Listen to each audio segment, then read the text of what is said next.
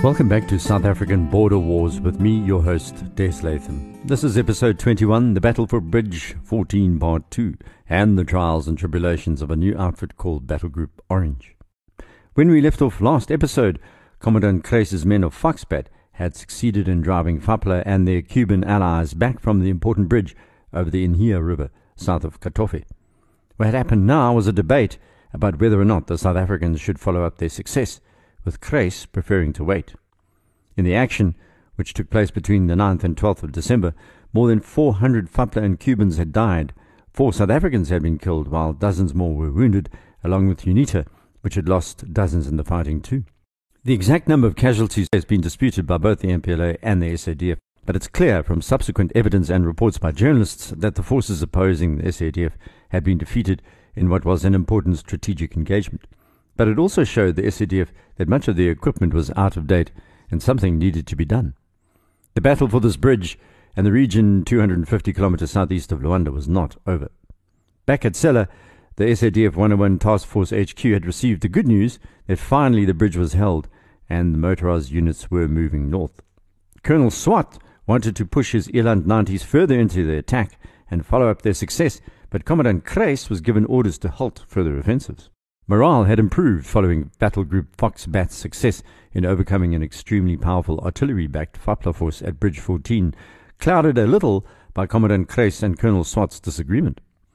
The commanding officer Kreis was firm, but Swart was of the opinion it was a perfect moment to annihilate Fapla in the region north of the bridge for once and for all.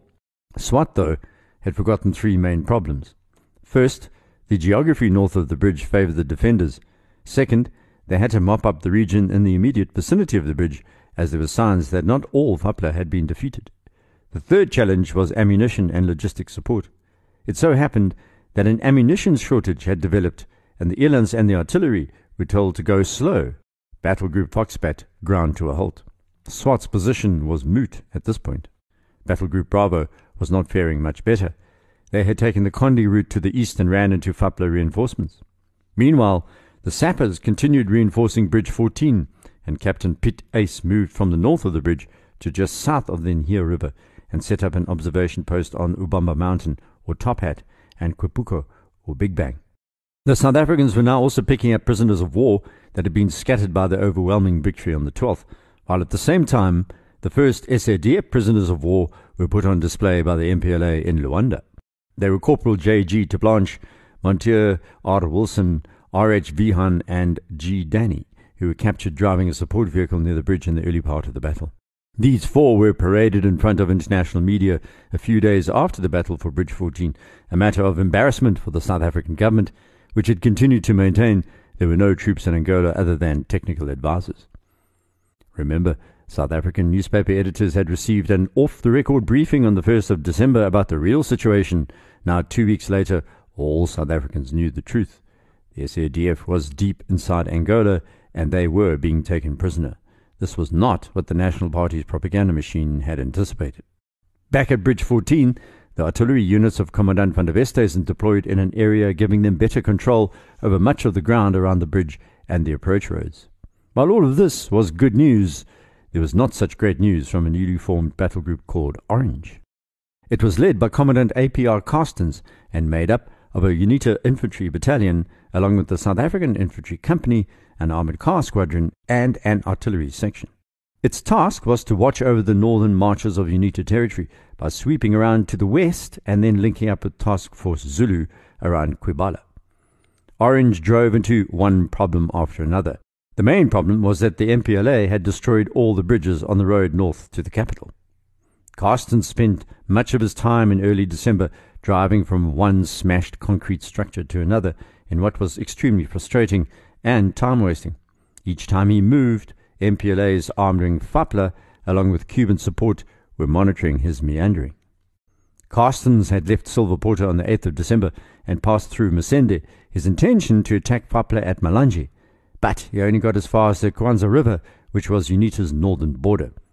The massive Salazar Bridge had been blown.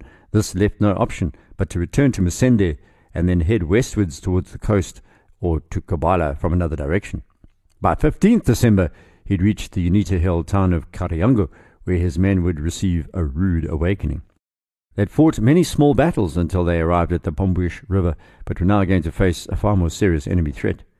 Battle Group Orange radioed a message back to Celle. It had stopped at the now-defunct bridge over the Pombush River and estimated that the sappers would take at least 3 days to rebuild a temporary structure. That bridge was only 25 kilometers from Kubala, so near and yet so far. Orange began to dig in along the south of the river with their anti-aircraft guns placed alongside the artillery. Behind these guns, the armoured cars took up positions ensuring they were on higher ground that offered some protection from possible Fapla attacks from the north. On the evening of 17 December 1975, Battle Group Orange began trying to rebuild the destroyed bridge, a difficult challenge as Fapla immediately opened fire with accurate mortars. The UNITA battalion was huddled in fairly deep trenches, but their morale began to suffer. It was only the arrival the next morning of Major Jack Bosch, who took over the artillery, that injected some positive vibes into a threatening moment. The situation became static. Orange was dug in on the south and Fapla on the north. At dawn on the 18th of December, they opened fire on UNITA's trenches with 82mm mortars, then targeted the South African positions with 122mm rockets. The big problem for the SADF was they didn't know where the Fapla artillery was. Fapla then mobilized its air recon, which was a twin-engine civilian plane that roared down over South Africa's positions with the doors open, allowing a soldier on board to open fire at times from the passenger compartment, and try as they might, the SADF anti-aircraft battery could not take it out. Later that morning, a large cargo plane could be seen descending to land to the north, and at first the South Africans thought it was one of their own, but it wasn't. It was an MPLA twin-engine transporter, and by the time the infantry and artillery realized what was going on, it had landed delivering Fapla ammunition and other crucial supplies. By midday, Battle Group Orange was in for another nasty surprise. 3 T-34 tanks, supported by a battalion of infantry, approached the damaged bridge and began firing on UNITA trenches. The Eland armoured cars fired back, concentrating on the T-34s, and eventually one blew up. It had received a direct hit in its ammunition on board. The other 2 reversed and disappeared. At the same time, no work could take place on the bridge, which was supposed to be ready in a day or so. When Carstens radioed for an update from the men at the bridge, he was told that UNITA troops had retreated from their trenches. The artillery barrage had been so accurate. That night, Fapla towed their stricken tank away, but a checkmate situation had developed between Fapla and the SADF. Neither side could land a final blow on the other, it appeared. On the 19th of December, Fapla opened fire again at dawn with their 82mm mortars, as well as medium artillery and 122mm rockets. It was becoming extremely frustrating for Battle Group Orange because they still did not know where Fapla's guns were based. 5 of the South African Elands had also broken down over the last 48 hours, and parts were slow to arrive. Senior officers back at Celle thought it was time to pay a visit. On Saturday, the 20th of December, 2nd Military Area Brigadier Potgieter arrived along with Brigadier Skuman and Major Lombard. Potgieter was always a man of forethought and had brought along an extremely powerful telescope, which was hurried to the South African observation post alongside the artillery position. The Fapla barrage was almost unrelenting at this stage and continued through the day. Still, the SADF spotters could not locate their positions, and there had also been a few run-ins with small patrols bumping into Cuban soldiers and Fapla. Everyone was jumpy. The cat-and-mouse game continued for days until the 23rd of December, when the SADF radar unit arrived and installed around 6 kilometers from the destroyed bridge. But Fapla suddenly switched its artillery barrage to the radar installation and peppered it with 122mm rockets. Fortunately for the South Africans, these rockets missed. In the meantime, infantry firefights continued as UNITA and the SA infantry opened up on Fapla positions, who responded with heavy small arms fire of their own. It was becoming more tense by the hour. Neither side was prepared to retreat. Both the SADF and Fapla artillery kept up their sporadic bombardments of each other throughout the day. By early evening, Fapla's firing had slowed, and SADF troops took the opportunity to emerge from their trenches. That was a big mistake. Fapla obviously had a fantastic observation post because they suddenly let rip with a 20-round salvo of 122mm rockets, which landed amongst the SA infantry. Privates Tennyson and Muller of 14th Veld Regiment were killed instantly, and 5 others were wounded. 2 more were so shell-shocked they had to be evacuated along with the casualties. Overnight, Commandant Carsten reassessed his artillery position and decided to move his guns and was trying to decide where they should end up. He sent out a number of patrols to recon the lie of the land, and one ran slap bang into Cubans.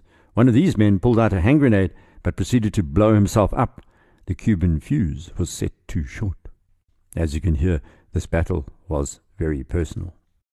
If the SADF sat here much longer, they would lose more men to the highly accurate FAPLA and Cuban artillery.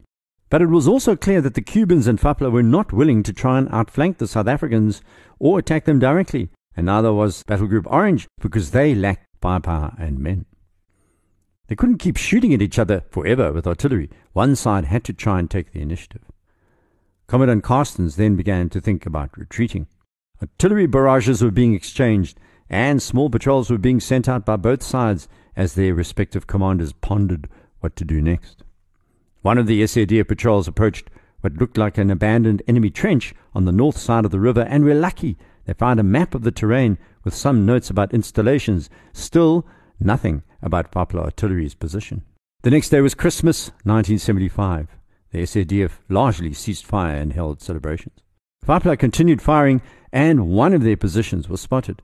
The observation posts picked up that a battery of 6 75mm cannon had been placed northwest of the damaged bridge, but despite attempts, South Africans failed to hit this. A short while later, another FAPLA recon plane flew low over the South Africans' positions, but their anti-aircraft guns again missed the fast-moving aircraft. Things quietened down at times. It was Christmas Day, after all, and from time to time, the men of Orange could actually hear a battle underway in the direction of Foxbat fighting in the central Angolan front 50 kilometers away. Christmas Day 1975 was not a good one for Lieutenant K. Barker, who was on patrol to the south of the river. For some reason, he became detached from his patrol and was lost in the bush. Eventually, he managed to emerge near the town of Kalata on the road to Gungo when his luck ran out. He stepped on a South African landmine he himself had laid only a few days before and was seriously wounded and then casevaced. Christmas Day was also the day that FAPLA figured out eventually how many South Africans faced them across the Pombuish River. They clearly had an excellent observation capacity, as I said. The fighting was desultory overnight, but Boxing Day would change everything. Early on the 26th of December, it became clear to Battle Group Orange that they were no longer able to defend their position, let alone attack. At 10 that morning, small groups of FAPLA troops could be seen southeast of the SADF positions. There were also Cuban troops moving with these Angolans, and as the recon unit radioed what they saw, communication was broken off with the terse, "The Cubans are too close to talk." An Eland squadron under Lieutenant Piet Venter was sent out to find out what was going on, and he spotted Cubans close to the SADF Land Rover near that observation post. He opened fire and they melted away into the bush. Then he spotted FAPLA platoons behind him around a kilometer away who seemed to be digging shallow trenches. Venter ordered 2 armored cars to attack, and as they rushed towards the FAPLA units, they were hit by an RPG and machine gun fire. The men jumped out of the 2 Elands that were damaged and managed to make it to the safety of some bushes, despite the attention of the FAPLA troops. Venter opened fire again on the attackers with his Eland gun, and FAPLA shooting halted. He then made a momentous decision to move his squadron quickly. Seconds after they moved off, an entire salvo of 122mm rockets flattened the veld where they had been parked, followed up by a dozen heavy artillery shells. FAPLA's artillery continued firing on the SADF main position near the bridge.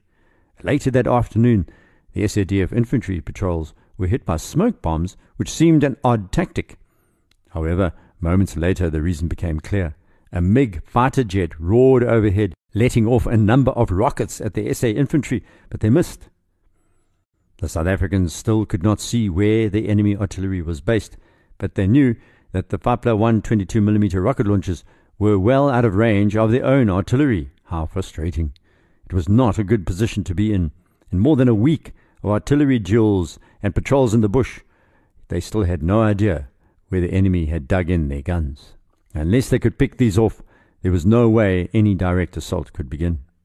Worse for the South Africans, the enemy began to tighten their noose on their position. They had set up an ambush on the road to the south near Kalango, and the FAPLA troops were heavily armed with anti-tank guns, machine guns, and snipers. Captain Lombard's squadron of Elands drove straight into this ambush. One was hit by an RPG, seriously wounding its commander, Corporal A.P. Haasbroek, in the shoulder. The UNITA support company was pinned down behind the armored cars, and they lay in the bush there until nightfall, unable to move. Then there was some good news. Vente's Eland squadron happened upon a Cuban Special Forces soldier and took him prisoner. He would be used later in a prisoner of war swap for the SADF POWs held by the MPLA. The fractured nature of this battle was beginning to turn into an anarchic situation, particularly for the South Africans. Major Bosch, back at HQ, sent out new orders to the battle group. "We are cut off from B echelon," he wrote. "Front and rear platoons of infantry are pinned down. Higher powers have decided we should conduct a controlled withdrawal. During the night, bring your sections out of the battle and form up on the road." This was not going to be easy. For one, the infantry unit was still pinned down within 100 meters of Fapla, and there was a missing platoon of South Africans. That night, a recce, Lieutenant Pike, found both, and they withdrew without a shot being fired, but the Eland squadron had taken a battering. Yes, they managed to recover their damaged Elands, but that was a small victory in what was turning into a crisis. Lieutenant Coetzee and Corporal A.P. Hasbrook were both in a critical condition. Another 4 were lightly wounded in that ambush. They had also lost a Land Rover at the observation post, and 2 Eland armoured cars were damaged, although both could actually be driven. 300 UNITA troops were missing. Only 15 were found wandering down the road to Masende the next day. As the SADF withdrew, they had another shock. They were attacked by a Russian helicopter which fired at their vehicles with its 37mm rockets. It missed, but it was the first time that the South Africans had come across such an advanced chopper capability. By December 27th, Battle Group Orange had made it to Masende and relative safety. They set up camp 5 kilometers south of the town and took stock. Slowly, UNITA troops that had gone missing began to arrive. The SADF licked its wounds, and by New Year's Eve, Wednesday 31st December, Commandant Carstens of Battle Group Orange sent a message to HQ. "Time to meditate. Everyone is waiting nervously. Happy New Year to all." It was also time to leave Angola, but evacuating would not be a simple matter of just heading south. The MPLA forces were taking control of parts of the west of the country and beginning to attempt flanking maneuvers, so Orange would have to continue fighting alongside other SADF battle groups to ensure the roads stayed open. A bitter moment awaited the South Africans despite their victories over the past months. The final days of Operation Savannah would be tempered by something called a day of disaster. The 4th of January 1976, when they lost a Puma helicopter and 2 of their battle groups, with the unfortunate accurate names of Chicken and Turkey, were caught in a major Fapla ambush and took many casualties. But that's for next episode. We must halt now and secure the perimeter. If you'd like to contact me, there's my Twitter account @Des Latham or through the website abwarpodcast.com. Look for the email link there. Please rate the podcast on your favorite platform. It helps raise the visibility of this strange story. Until next week, goodbye.